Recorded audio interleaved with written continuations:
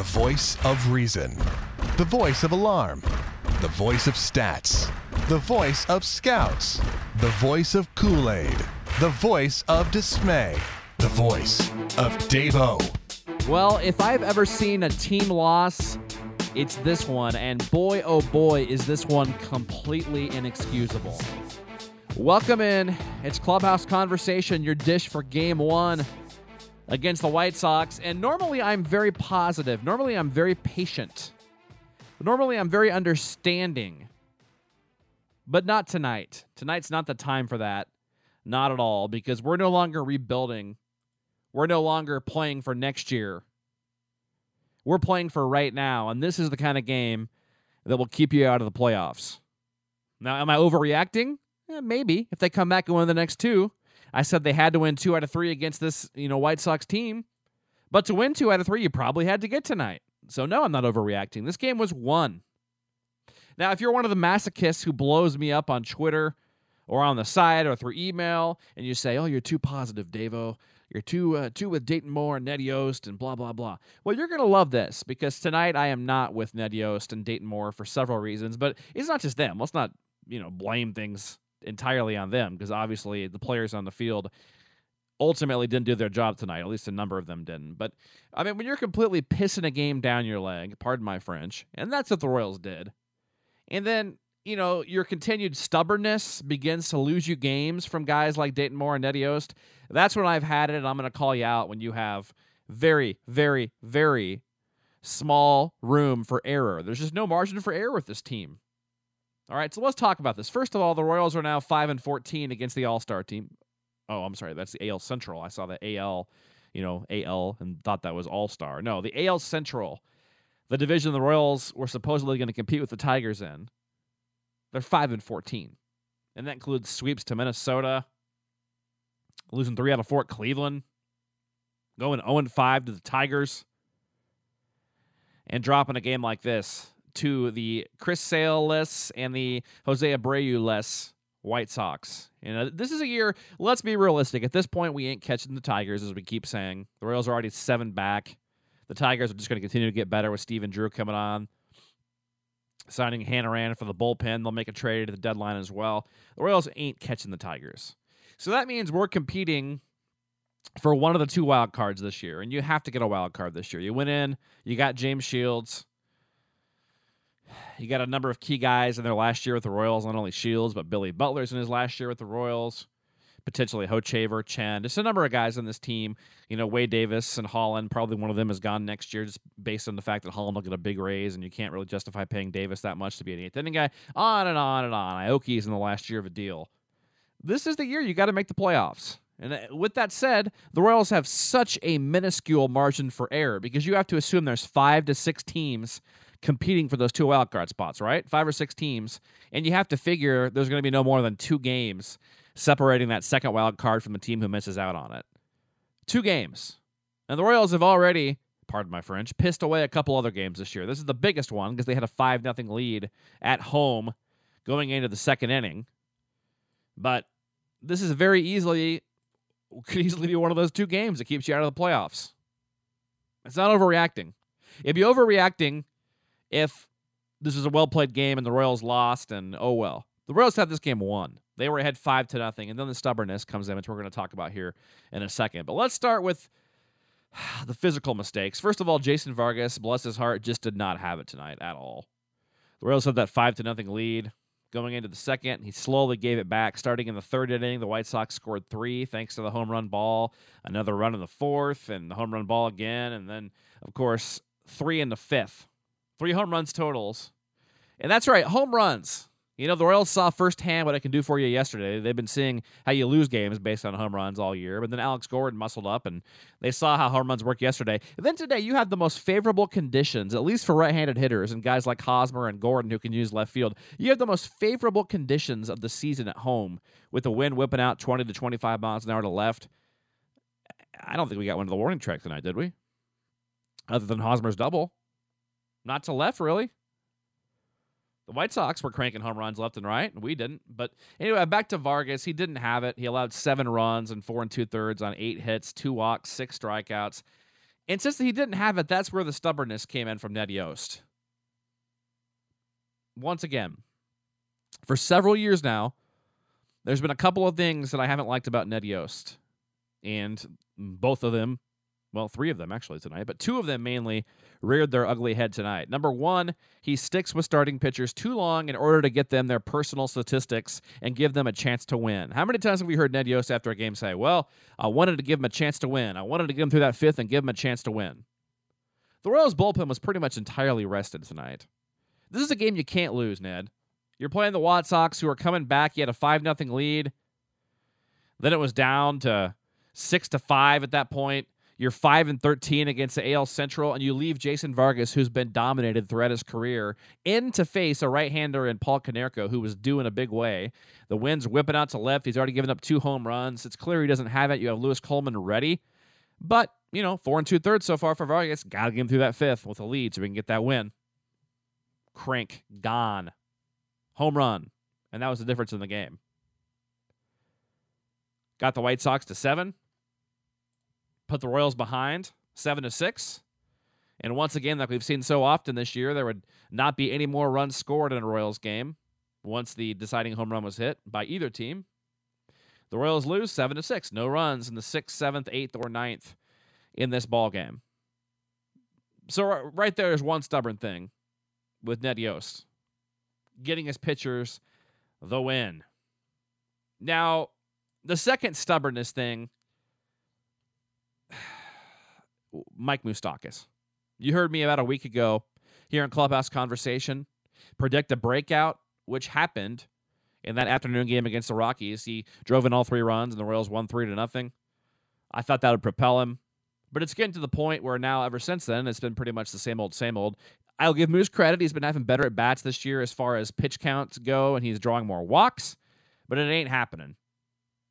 You can't be, trudging down a guy out there at third base just because he's slightly above average defensively. I don't buy this great defensive player. Moose is an above average defensive player, no doubt. But his defense, it's the same stuff we heard with Chris Getz for all these years. Oh, his glove makes up for it, and his grittiness and what he brings to the game. No, it doesn't. It doesn't. I think the Royals are kind of famous the last couple of years for overestimating how good a player is defensively when they can't hit. It's like, if Moose was hitting 275, we would be hearing about his bat, and we wouldn't be hearing about his defense that much because he's not that great defensively. He's solid. He's good. But you can't be trotting out a guy out there who's now hitting 153 with a 554 OPS when Dayton Moore tells us all the time that, May 15th is the cutoff date, and, a certain number, 150 ABs or whatever y'all says, and Moose is well over 1,600 at-bats, I believe it is now, for his career. And the Royals are going for it this year. We're done with development. You made a trade for Danny Valencia. Freaking use him every day. If you don't think he can do it, don't tell me that there's no alternatives. You're the GM. It's your, part of your 8th season here in KC. Make a move. I hate to say the name, but could Elliot Johnson have done any worse at third base every day? Yeah, you lose a little bit defensively, of course. That's a little bit of a bad example. But my point is you can go out and pluck somebody off the waiver wire or deal a C-level arm to get yourself a replacement-level third baseman for a few weeks. I'm not saying for the whole season, but send Moose down, let him get in the right mind. I'm not saying get rid of him forever. Bring him back up and let him get down to Omaha, relax a little bit, get the pressure off of him, and come up here and start 0-0-0 again. It worked for Mark Teahen for half a season in the past. It worked for careers for Alex Gordon, Billy Butler. Somehow Mike Moustakas doesn't have to do that. But you're in a season, you're playing for the playoffs. You've got your 27% just about now through this year. You're a 500 team, and every day it looks more and more like you are a 500 team because you can't seem to get above or below more than 2 games either way. It's because of things like this. Stubbornness. Don't tell me you can't find a guy to play average defense and hit 230 at third base. Don't tell me Danny Valencia, who's already on your team, can't hit 230 and play average defense out there. Even if he, has an error or 2 more than Moustakas, I'm pretty sure the extra 80 points of average and, on base and OPS is going to make up for that. So that's stubbornness number 2. You got the Ned Yost, getting pitchers wins, which blew up in their face today. You've got the Mike Moustakas, which is more of a Dayton thing than a Ned, but both of them. And then you have the 9th inning. Why the hell do you bunt? You bring in Gerard Dyson after Nori Aoki has a good at-bat, slaps a single through the hole on the left side. Why do you bunt right there when you bring in a pinch runner and Gerard Dyson, perhaps the fastest player in the game, should be able to rip off second base there 4 out of 5 times minimum. I'm not saying you even rip off a base there. Play a little hit and run. Have Escobar use the right side. I don't care. Steal him, then butt him to third. You have 3 outs left. Why do we not value outs on this team? That's the second time this year we've seen Ned Yost have a runner at first with Escobar hitting and either Dyson or Aoki at first base, and he bunts. You don't give away outs. Now, it worked out for the Royals as far as the injury goes, but that's beside the point. I'm not one of those people who only questions when things don't work. It did work out as far as it went tonight for that little small faction of the game. You don't bunt at home in the 9th inning with a runner at first and the fastest runner in baseball. You bunt him if he's at second to get to third and then play for the tie. There's some more problems with that. Let's say he gets to second, you bunt him over there. And then let's say at that point, you're at the number 3 hitter in the lineup. Whoever it is strikes out or makes out. Then all of a sudden, you're to the 4 hole. If that person gets an infield hit or somehow walks, at that point, they can also walk the number 5 hitter, Alex Gordon, to get to Brett Hayes. You'd already lost Salvador Perez's bat at that point, too. You got to be thinking ahead in these things. That's a small, like, the C thing you have to think about. Now, Brett Hayes hitting in that inning with the tying run coming in is almost impossible. It would have been bases loaded, 2 outs for him to come up with a chance to, tie or give the Royals the lead. So that probably wasn't going to happen. But that's just something else you have to think about down the road. The number one is you just don't give away outs. You've got 3 outs left. Now you're down to 2. The Royals haven't scored basically. How long had it been? How many innings had it been since they'd scored? Not since the 4th inning. It was almost a different game. That first inning was like a complete yesterday, it felt like. You just don't give away outs to get a guy to second base in the American League, especially when they can then choose who they want to walk between the next 3 hitters. They probably wouldn't put the winning run on base, I'm aware, but just something else to think about. So another stubbornness there with the bunting. So that's 3 things. And I'm one of those people who I defend Ned Yost most of the time, and I don't believe a manager wins or loses you games very often, but they do say, they being the really smart stat people who know more about the nuances of statistics than I do, they do say a good manager can lose you, 3 to 4 games, and a bad manager can, lose you 3 or 4 games. So a good manager wins you 3 or 4 maybe, and vice versa for a bad. I'm not saying Ned's a bad, but you could easily say he lost this game tonight, or at least his decisions led to the loss tonight, which is why it's a team loss. You had Ned, you had Dayton with Moose, you had Vargas not pitching well, then you had Gerard Dyson. How the hell do you get picked off second base there? You can't do it. With Beckham basically standing on second base, you can't get picked off there, especially when you pinch ran a really fast runner for a fast runner. Aoki, maybe it's not fast, but your job is to, score that tying run. Your job is to run. You can't get picked off right there. Another mistake right there. Hosmer had a couple hits, had a decent night. Obviously, that big double to put the Royals up 2-0, but he didn't swing at a single strike in that AB in the 9th inning. I mean, you just look around. Primarily, it was Vargas not being able to protect the lead, but he didn't have it. It's not all Vargas' fault. He's been great this year for the Royals. Ned Yost has got to protect him and put the team ahead of his personal stats. This game was won, and the Royals pissed it away with bad pitching, physical and mental mistakes. The physical stuff like lack of pitching, lack of, at times good at bats. The Royals have several times this year had big innings and then gone quiet for 6, 7, 8 innings. And then you have the mental mistakes like the whole Dyson situation, stubbornness for the manager and GM. We saw them all kind of come together. This was a team loss tonight. It wasn't all on Vargas. It wasn't all on Yost. It wasn't all on Dyson. It wasn't all et cetera, et cetera. There's a good 5 or 6, 7 people that were involved in this game tonight. So don't make the mistake of calling one guy a GOAT tonight. It's a team loss. The bottom line is this crap's got to stop. The season's about 27% over. Yeah, it's still early. Not much longer.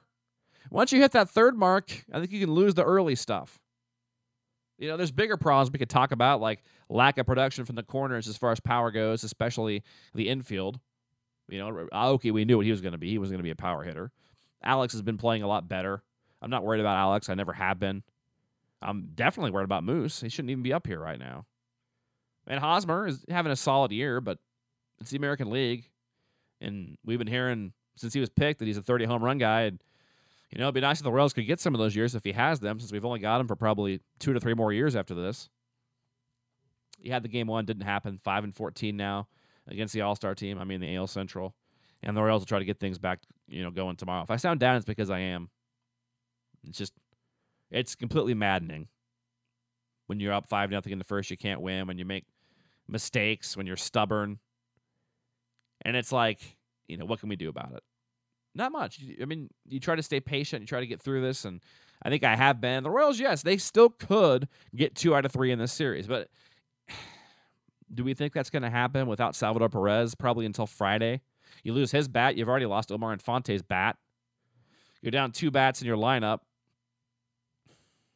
You're facing a Royal killer, at least it seems like it, and Carlos Quintana on Wednesday. You like your odds tomorrow, but with Ventura going, but you already had the game won today. You had to get today. We talked about that last night, how the Royals needed to win these 2 games so that Wednesday would be a gravy game and a game that probably didn't favor the Royals, especially more now without Salvi. That's a huge loss.